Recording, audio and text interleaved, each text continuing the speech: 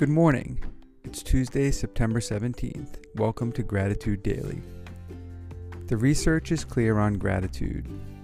In one study out of the University of California, Davis, scientists compared two groups.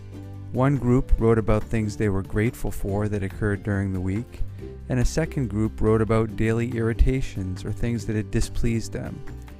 After 10 weeks, those who wrote about gratitude were more optimistic, felt better about their lives.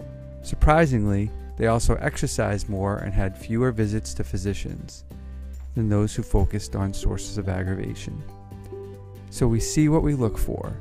Take the opportunity today to show gratitude towards someone. And thanks for listening to Gratitude Daily.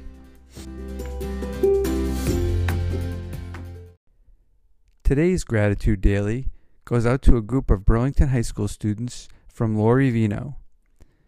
I would like to express gratitude toward the many Honor Society students that volunteered to guide parents around the Burlington High School building for back to school night last week. Your navigational assistance, with a smile, was much appreciated by the many parents who needed your help.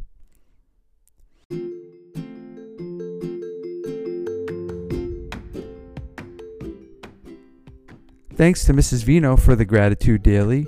And don't forget, if you have gratitude you'd like to share towards someone in our school community, you can do it by emailing us at gratitude@bpsk12.org. Thanks for listening.